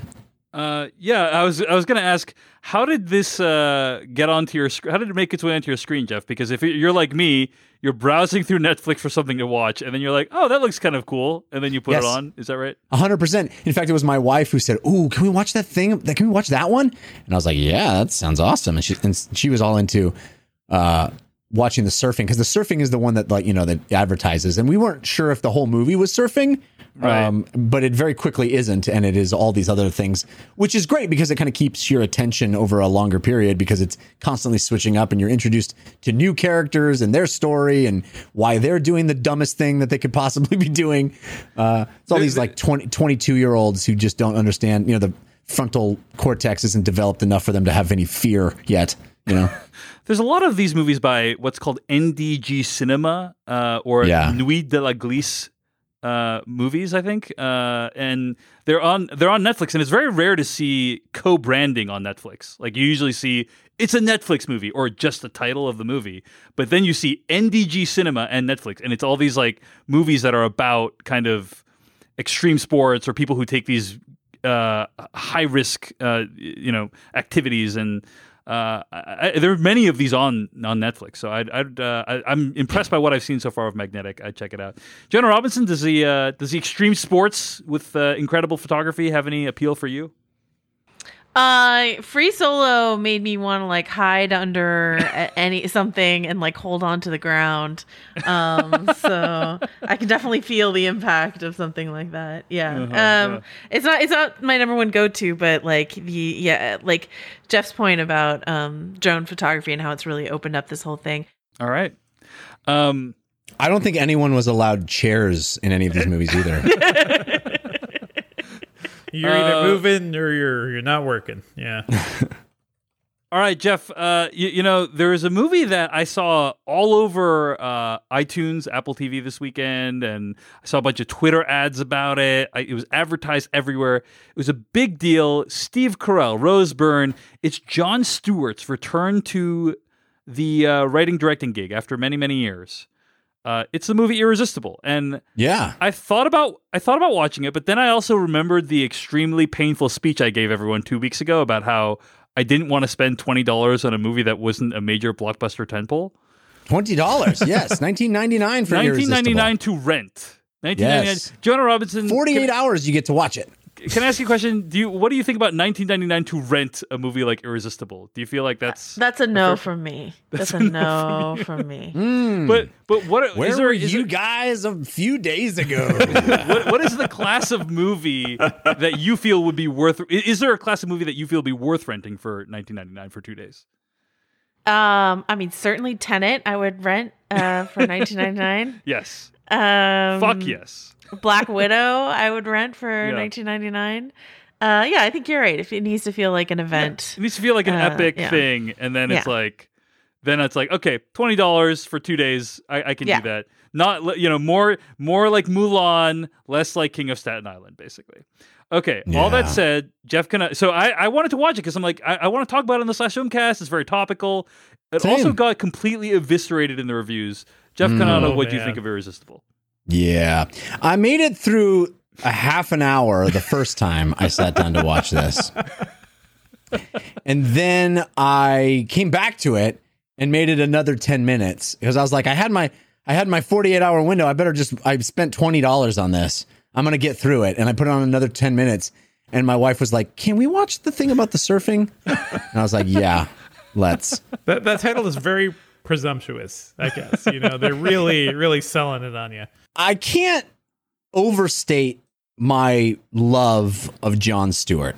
I can't. There is a 12-year period of my life when he was literally my daily everything. Even pre-Daily Show, like that guy, Yeah. he was great. He was great to watch and listen to. Smart, cogent. I looked up to him at a time in my life when it was important. The entire Bush administration. It was very important for me to have that voice in my life. And so, I love Steve Carell. I love Rose Byrne. This whole cast, the whole cast. I mean, Chris Cooper. Chris Cooper's in Chris the movie. Cooper. What's her name? I love the last Terminator movie. Mackenzie Davis. Mackenzie Davis. She's fantastic. I love her. She's in this. It just felt like Jon Stewart could have his pick of whoever. Anybody. Yes. Jon Stewart calls up the phone and says, "Hey, can we be in my movie?" People say yes, right? Yep. As well they should. Written and directed by Jon Stewart. I'm there. I'm paying the $19.99. But boy, this was a massive disappointment to me. It is not a bad movie. It just is a flat kind of nothing movie. It really is very pat. It wants to be endearing and sweet. The story is of this homespun Wisconsin former Marine played by Chris Cooper, perfect casting, who stands up in a city council meeting and says some powerful things, and someone shoots it on their cell phone, their telephone. What an oldie I am. There's a cell phone, and it gets to the eyes of this major Democratic strategist who decides that Chris Cooper is going to be a national figure. And then he sort of comes to Wisconsin, and he just doesn't understand the homespun folks in Wisconsin, and they don't understand his big city ways. And then the Rose Byrne plays the Republican strategist, and they come and they have a relationship. Again, I have not seen the end of this movie, so maybe it all turns around and gets really great. But it just wasn't anything. It just didn't feel like a good use of my time. It's a 2-hour movie, and I didn't even make it through the first hour. So, like I said, there's a lot of the movie I have not seen, but boy, I just wanted it to be entertaining or insightful or endearing. I mean, it was slightly endearing. There's some good performances, but it just felt like it really pains me to say, because I spent money on this movie, but also I love everyone involved. I love everyone involved, and it just felt like a nothing burger, Did you see Rosewater? I did see Rosewater. Yeah, Were you a fan of that? I thought it was pretty good. Yeah. Okay. Did you like it? I thought I felt similarly to that as the way you described this, which just feels like flat. Like, was Jon Stewart an incredibly capable political comedian to take us through the Bush era? Yes. Is he a good actor or director? I think the answer might be no. You know what I mean? And that's okay. Yeah, you can. I certainly liked Rosewater more than this, but Rosewater also was not my favorite movie of the year. Yeah. But I certainly liked it more than this. Yeah. So you saw Irresistible, Joanna? Is that right? No. Oh, okay. I've heard there's actually like a twist ending to this movie Maybe that I actually didn't makes get it there. worse than what you saw before. Walter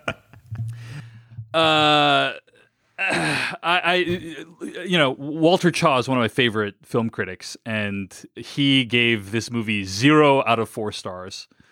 And he had this sentence about it that just is so brutal. He says, as a metaphor for what's going on in the world right now, Irresistible is on the nose. As a movie, it's an assault more objectionable than any Lars von Trier or Michael Haneke miserablest exercise, because it clothes itself in an affable sheath of menial liberal equivocation, but underneath it's this boiling nihilistic condemnation of every single one of you fucking idiots who let it get so bad. End quote.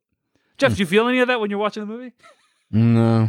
No? I just thought it didn't. I would have loved for it to have some teeth. It didn't have any teeth. Yeah, I heard it was like a weak Veep, basically. Yeah, that's actually a really great way of describing it. It felt like a wet sponge, it just sort of like sitting there, not doing anything. I wish it had some teeth. I'll explain one scene to you, right?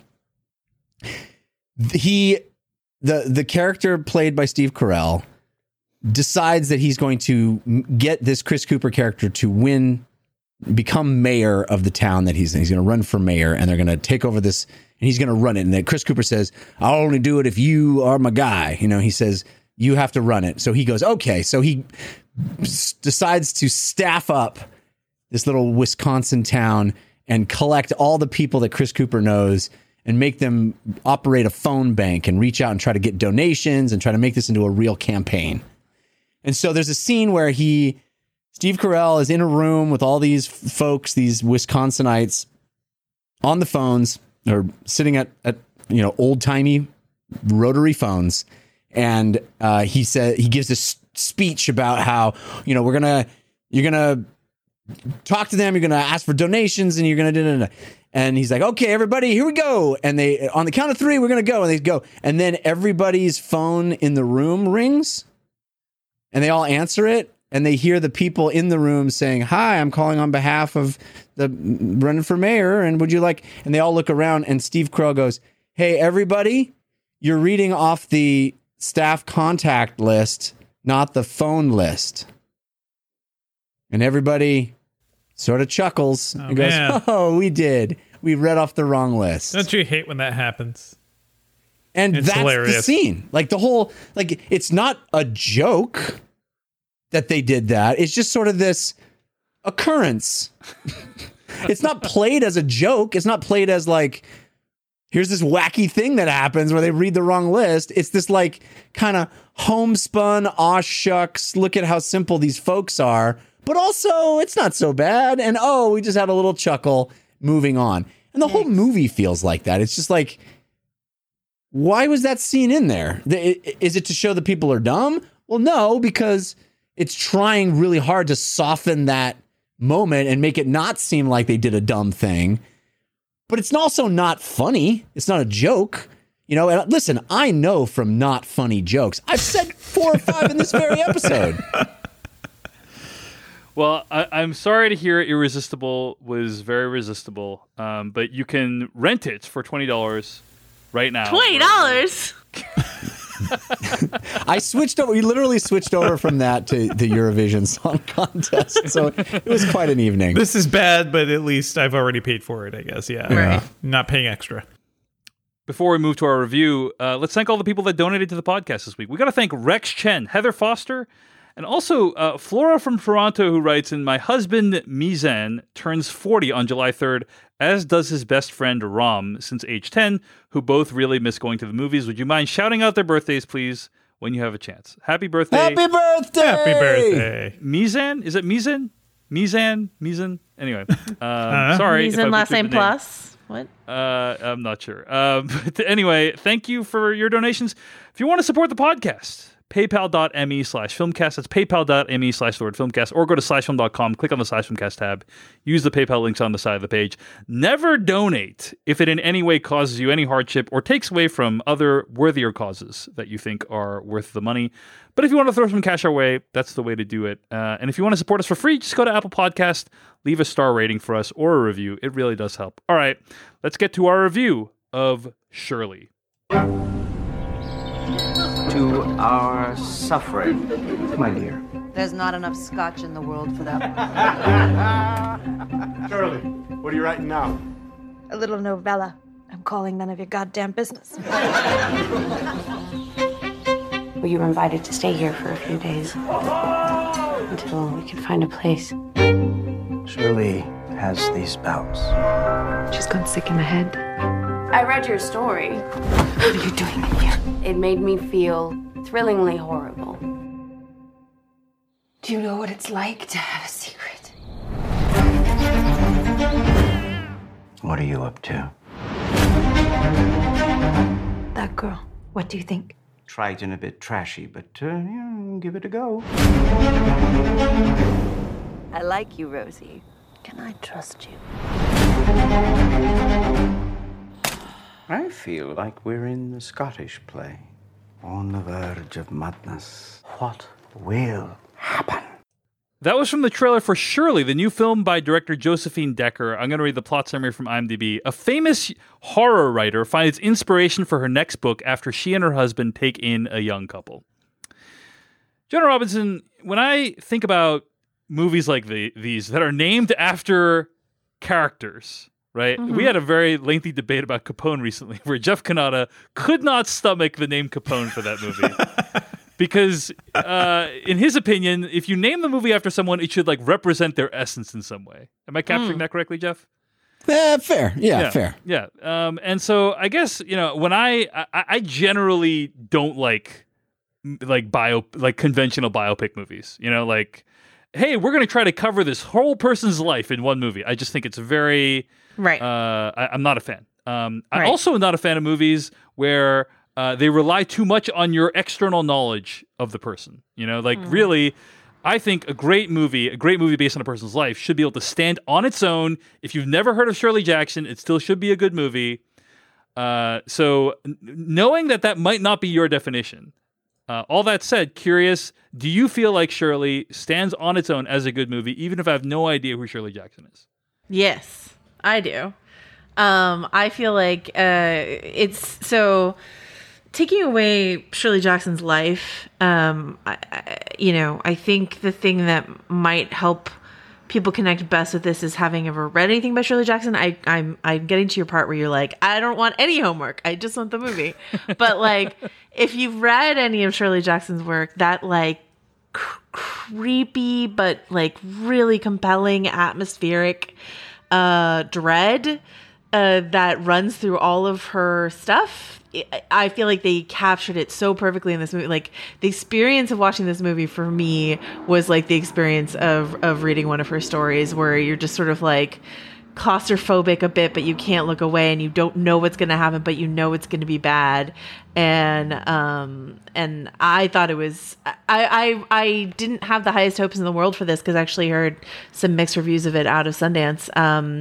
But it really worked on me. So would I call it Shirley though, versus Sorry Miss Jackson if you're nasty. Yeah, It's Miss Sorry Jackson Miss if you're Jackson. nasty. Is this the Lincoln of Shirley Jackson biopics? Is my question. It's the Iris of Shirley Jackson biopics. You know what I mean? Ooh, okay, okay. Right? Yeah. Yeah.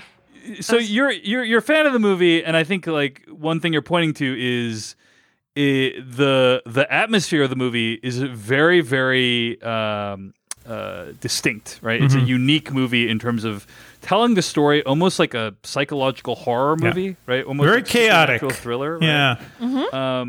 And definitely not what I would expect from just a movie about an author's life, Right. Devendra Hardawar, your thoughts on Shirley?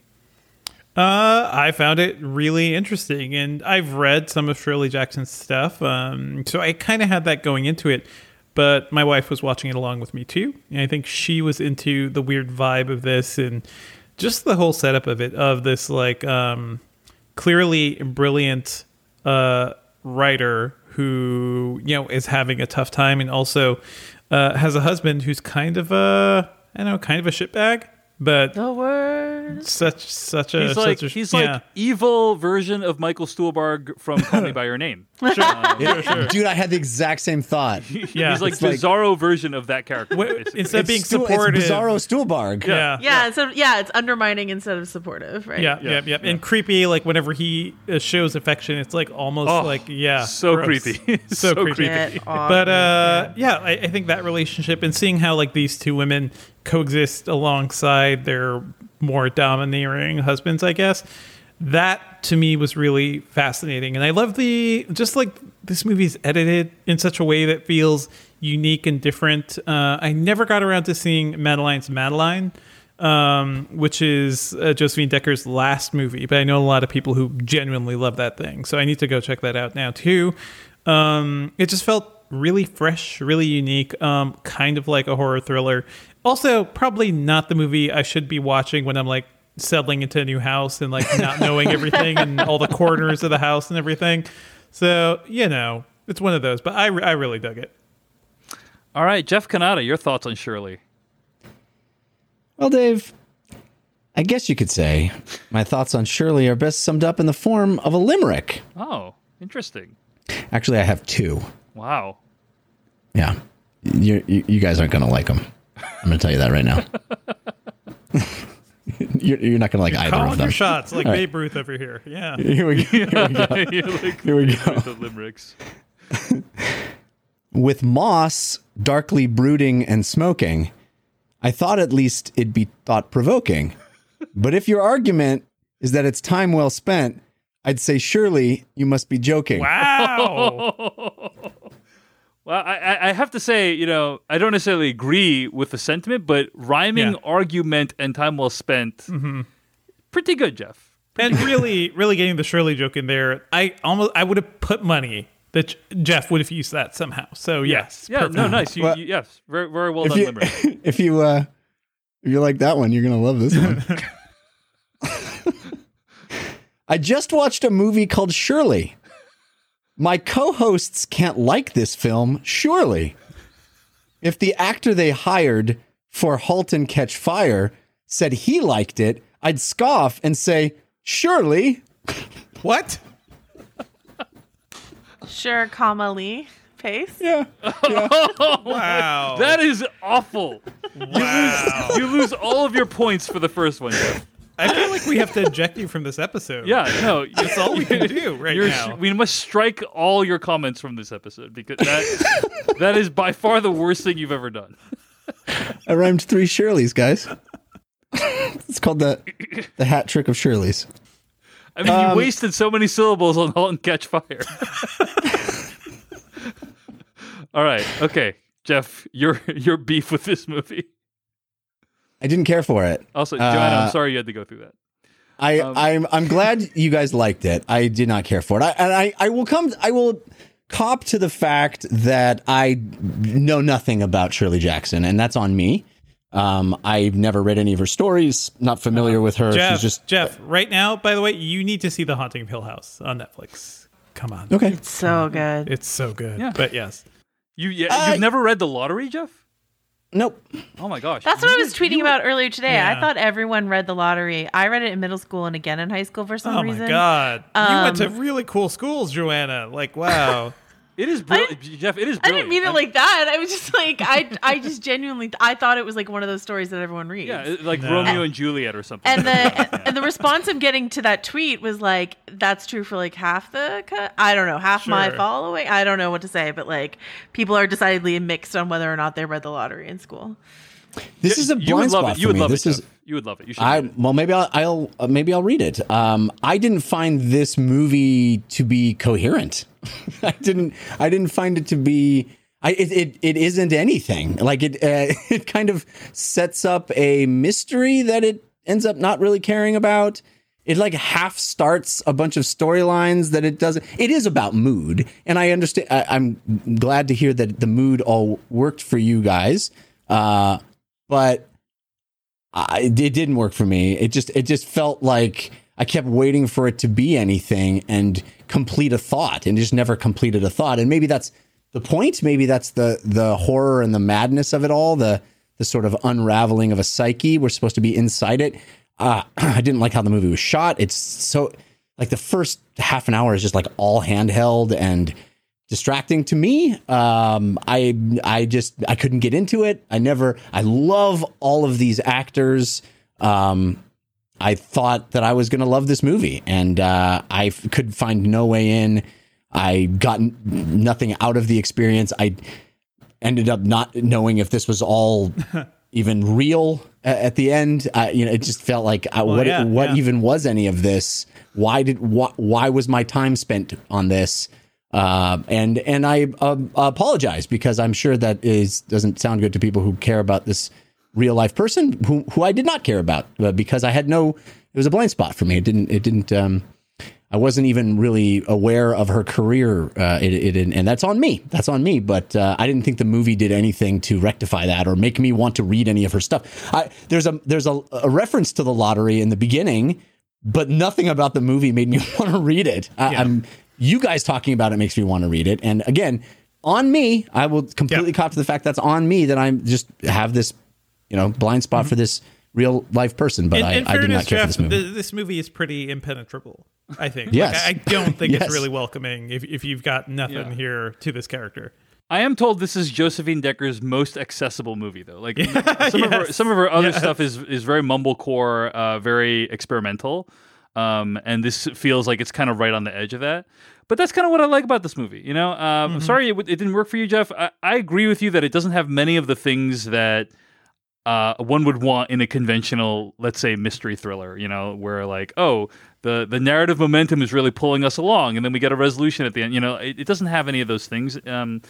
It's really about mood. It's about tone. And the things that I really come away with this movie thinking about are how well drawn the relationship is between Shirley and her husband, played by Michael Stuhlbarg.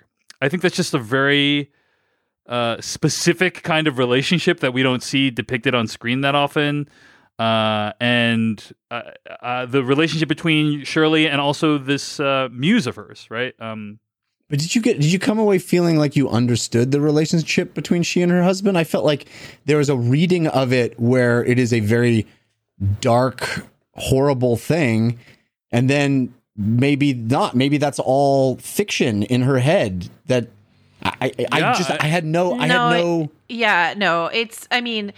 it's a very like Who's Afraid of Virginia Woolf sort of like let's like torment each other in front of this young love and sour this young love because of our own like bitterness and stuff like that. And there is some basis for that in Shirley Jackson's real marriage with her husband and his many infidelities. But like the my interpretation, like the way that it ends with her like dancing in his arms, I mean, like all the filmmakers involved, the screenwriter, the director, have said the ending of this movie is supposed to be ambiguous.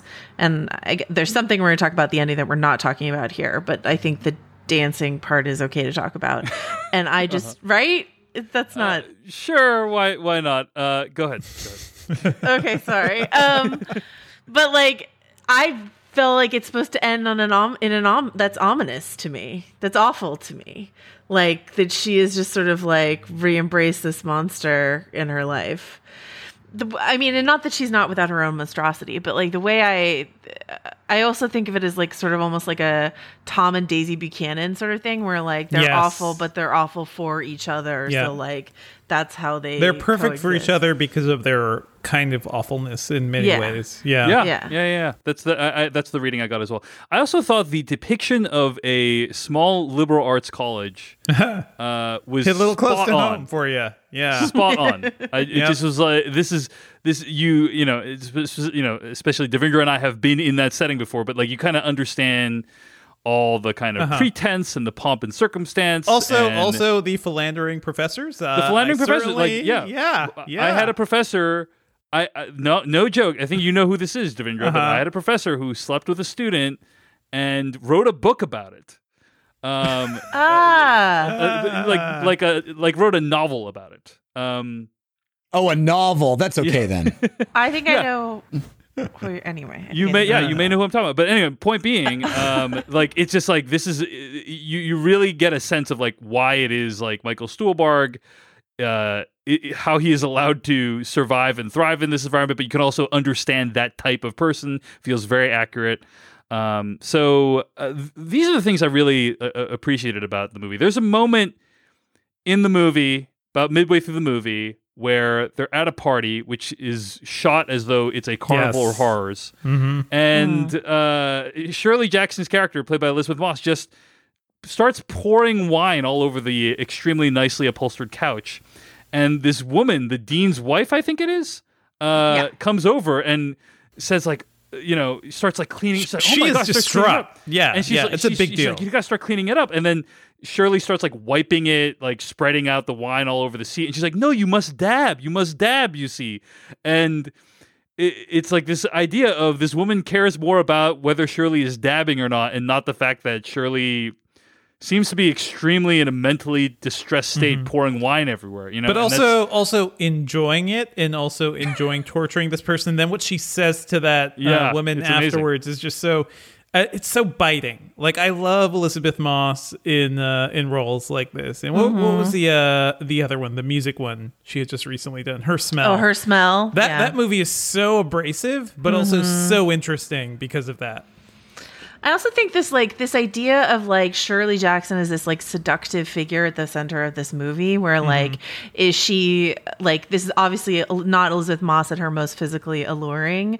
Like, that's not what they're going for, but there is tremendous power to Shirley Jackson because she was incredibly brilliant, incredibly witty, and incredibly like dynamic in her own way. So it's just sort of like watching this young woman get sort of ensnared in this net, and like it's very mad seduced. scientist to her, something like that, something like a little mischievous. And it's like it reminds me of like Suspiria or Duke of Burgundy, or like these other movies where you just watch like a young woman get like sort of ensorcelled by an older woman, and I think also I like that word, Joanna. I would like it to use more often. And then I just think this idea of like exploring what it means to be not just like a genius, which Shirley Jackson was, but like a woman and a genius, and a woman in the 50s and a genius, and like this idea of like her physicality and how much like that was an obstacle to like her feeling accepted, despite the fact that she could run circles around probably every single professor, on the screen, like, and certainly her husband, and like that he needs to keep her in a certain place by undermining her when she was incredibly brilliant. And he was like a respected critic in his own right, but it's like that Fosse Verdon sort of thing, where it's just sort of like your talent is allowed to exist, but really mostly in the way that it shines, like reflects glory on me sort of thing, which I thought was really strong. He said something about like when he first read her stuff, right? And he was like, he was possessed with the idea that he must marry her and take her in a way, in a very possessive way. And I think that's like everything about how he views her. Right, exactly. And like this idea that her needing his approval, I don't know, it's just like, it's so heartbreaking and frustrating to see. I will agree that like the way in which the movie blends the like fiction of this story that she's trying to tell, that's connected to this real life mystery that she based one of her novels on, that's connected to this like fictionalized young woman who's come to live with her that didn't happen in real life. Like all of that, blurs together in a way that is very confusing and dreamlike. So I can understand that if you were trying to like parse it for like you're like, what exactly am I watching here? That's going to be a very frustrating movie watching experience. But I think if you just like sort of, if you want to watch it and if you just decide to watch it for mood, I think it's very rewarding. I agree completely. And I with both parts of what you said. At some point, I just thought to myself, I have to stop trying to figure out exactly what's happening and just let this movie happen and accept what it has to offer. And I had a good time with it. Let's get to spoilers for Shirley starting right now. Now you're looking for the secret. You're going to see this coming. No. But you won't find it because, of course, You're not going to see this coming. you're not really looking. I have been puzzling over how it works. You don't really want to work it out. Who's in the box? I have been dying to tell you. I want to tell you my secret now. You want to be fooled. All right, so we're going to do full spoilers now, but Sorry. my question, Sorry about that. I may put a little warning at the beginning for that, but Sure. It's all good, Joanna. But I want to ask, Joanna, what is it that you think happened at the end of this movie? What is it that happened? Or during any of it. I definitely Googled for like SEO help. Ambiguous ending Shirley explained. ending Shirley, interpretation. Oh, and like Refinery 29 came through. Yeah, I read that article. But like, I guess what we're meant to take from it, what we decide we want to take from it. And so, did this young woman like jump off a cliff? Did she leave in a car with her husband? Were they ever actually there in the first place? Like, I think all three of those are fine interpretations. But what seems to be true no matter what, whether or not this was like a figment of Shirley's imagination, or the young woman jumped, or she was like, I'm not going to go back to being your nice housewife anymore.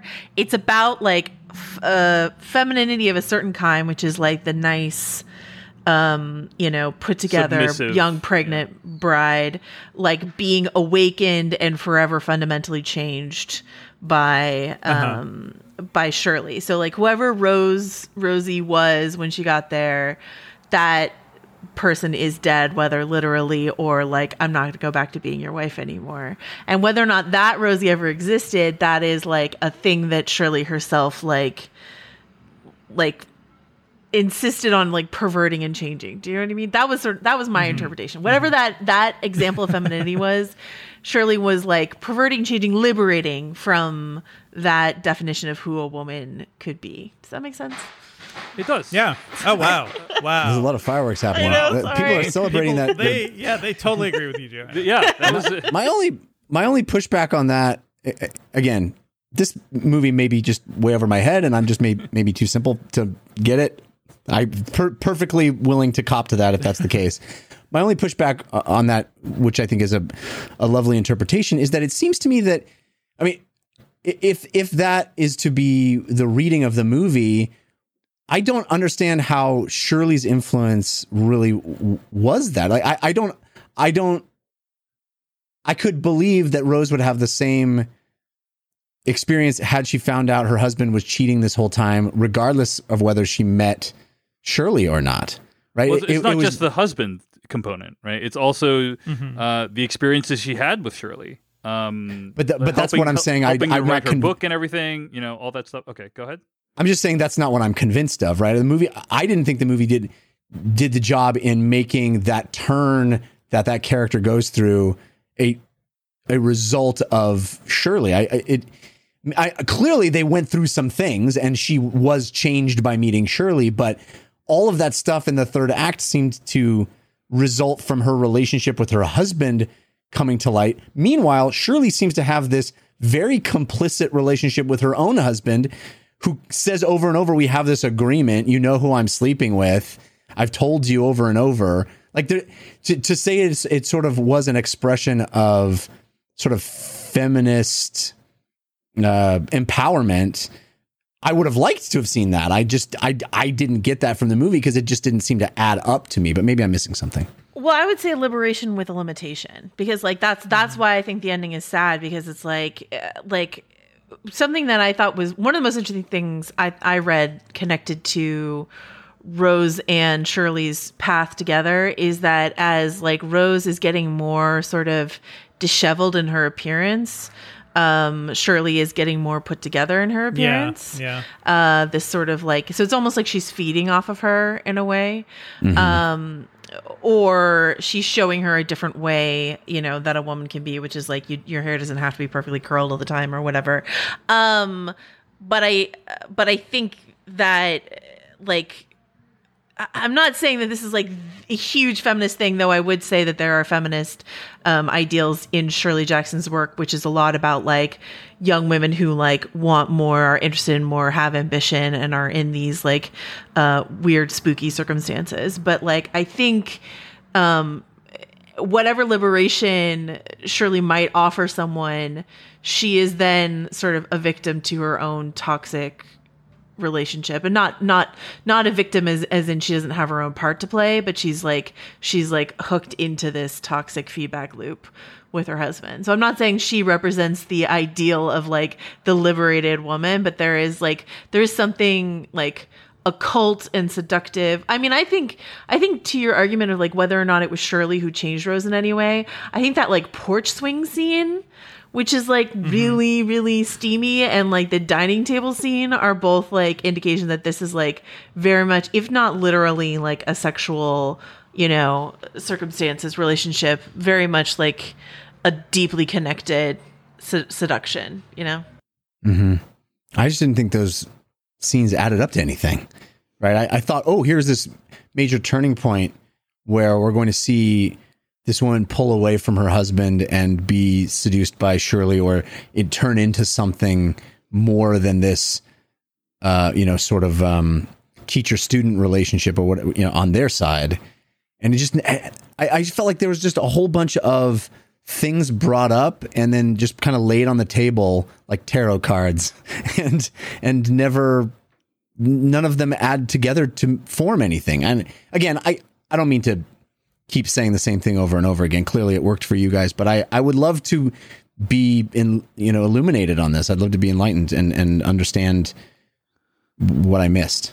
I do think that idea is interesting, though, Joanna Robinson, about the idea that it comes with limitations. Even at the end, when Rose, played by Odessa Young, is in the vehicle driving away from the house, right? And she says, that Rose is gone. Or she's like, the old Rose is dead, basically, right? I think it's pretty clear that Logan Lerman's character is going to put her in some kind of sanitarium, right? Yeah. Right? Mm-hmm. And so it's like, even though she might feel spiritually liberated in some way, these women are still alive in an era in which like men can control their bodies and property. And in fact, it was a fact that Shirley Jackson's real life husband, I believe, controlled their finances despite her making a lot more money than him. So there is this kind of inherent tragedy of these women being liberated but living during the time that they lived in. And that, I thought, came out with that kind of haunting ending as well. Mm-hmm. Yeah. But I think the scene that really sums this movie up for me, I was reading this article at Vulture, which is like kind of a profile of Josephine Decker. And the writer of the article writes, quote, Shirley diverges from Josephine Decker's earlier films in that she mostly worked from a screenplay written by someone else, but some of its most interesting moments break away from the confines of narrative. At one point, the script called for the author's muse, played by Odessa Young, to plant a geranium in Jackson's garden. In the middle of filming the scene, Decker pointed out to Young that her character was disintegrating and suggested she roll around in the mud. On a narrative level, the move makes little sense, but it resonated with the deeper logic of Decker's artistic universe. Watching her work, I felt that was someone who believes in magic or in levels of reality that are not obvious, said Miranda July, who is a friend of Josephine Decker. So that's a quote from the article. I really love that scene when she just rolls around in the mud for no reason.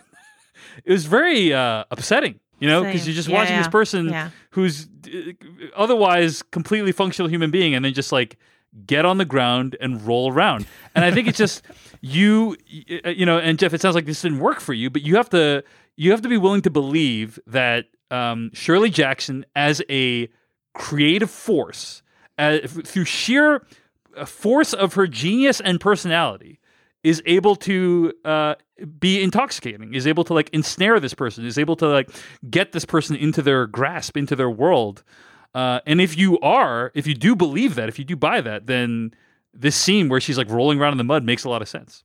And if you don't, then the movie doesn't work at all, right? Is she even a real person? Yeah, I mean, I did not think that they were fake people. I never got the sense that they were not real. Right. Joanna Robinson, do you have an opinion on that?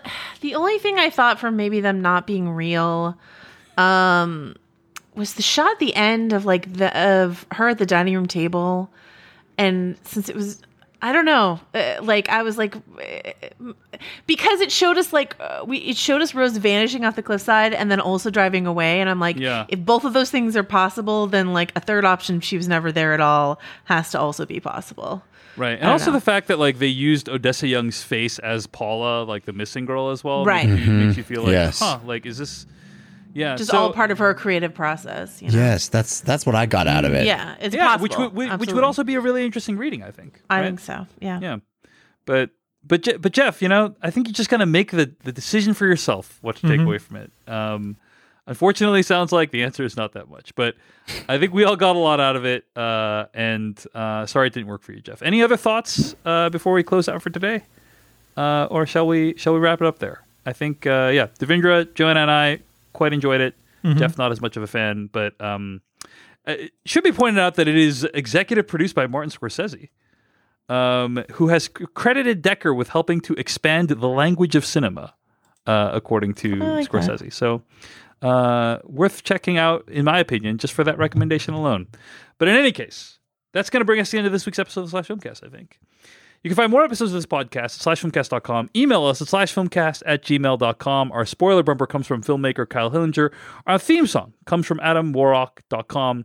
And also just give a shout out for Kyle Hillinger. He's making YouTube videos. We'll link to those in the show notes. This episode was edited by Beatty Zhang. Stay tuned to hear what we'll be discussing next week. In the meantime, Joanna Robinson, where can people find more of your work on the internet?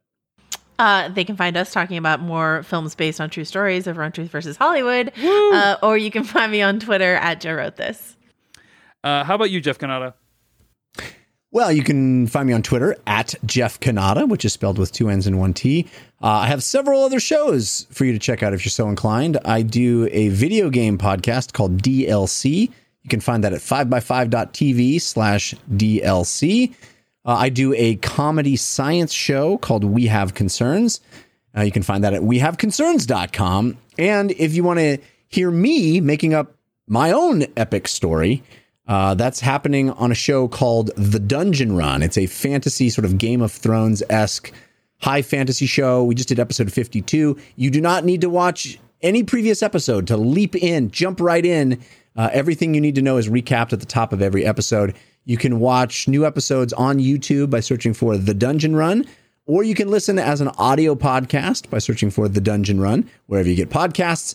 We also stream live every Wednesday night at 6 p.m. Pacific time at caffeine.tv/The Dungeon Run. Devindra Hardwar. Oh, you can find me on Twitter, and I write about tech at Engadget.com. I'm on break for another week, so don't ask me about tech news. And I'm at Devindra on Twitter. I forgot that part. I need the latest tech developments, even as you're struggling no idea to what's move into your happening new right house, now. Devindra. Yeah. Anyway, apparently Microsoft is launching 2 Xboxes. Anyway, okay. You can find my stuff at culturallyrelevantshow.com. Follow me on Twitter at Dave Chensky. That's Dave Chen SKY. I have a vlog in which I discuss going to a drive-in movie theater. Maybe I'll talk about that in the next Slash Filmcast. Nice. Check that out at youtube.com/Dave Chensky. That's Dave Chen SKY. Next week, guys, I forgot to do this. This was something we were supposed to do before the show. We were supposed to agree on what we're going to review next week. But I already agree. But I agree. I suggest Hamilton, which is going to be hitting... Do it. It's going to be hitting Disney Plus on July 3rd, I think. Mm-hmm. So we're going to be watching Hamilton. Jeff, this will be your first time watching Hamilton, right? Yes, indeed. Finally. Man. I'm so excited. Joanna Robinson, have you seen Hamilton before? Yeah, I got to see Hamilton on Broadway with the original cast that my dad and my sister surprised me with a ticket. I was in New York for work, and they called me and they're like, "Happy birthday and Merry Christmas for the next 4 years. We got an obscenely expensive ticket to Hamilton." And then they just put it on Disney Plus, Joanna Robinson. Yeah. I mean, I tried to do the lottery for Hamilton every day for 4 months in LA, and I never got tickets. Yeah. It's rough. So anyway, it's all good. Friday we'll see it. Well, we will be talking about it next week here on the Slash Filmcast. Thanks for listening. We'll see you later. We watch the movies, flicks, tracks for the good, bad. It's the Slash Filmcast. For all the news and the movies coming out, 'cause you know that it's the thing worth talking about.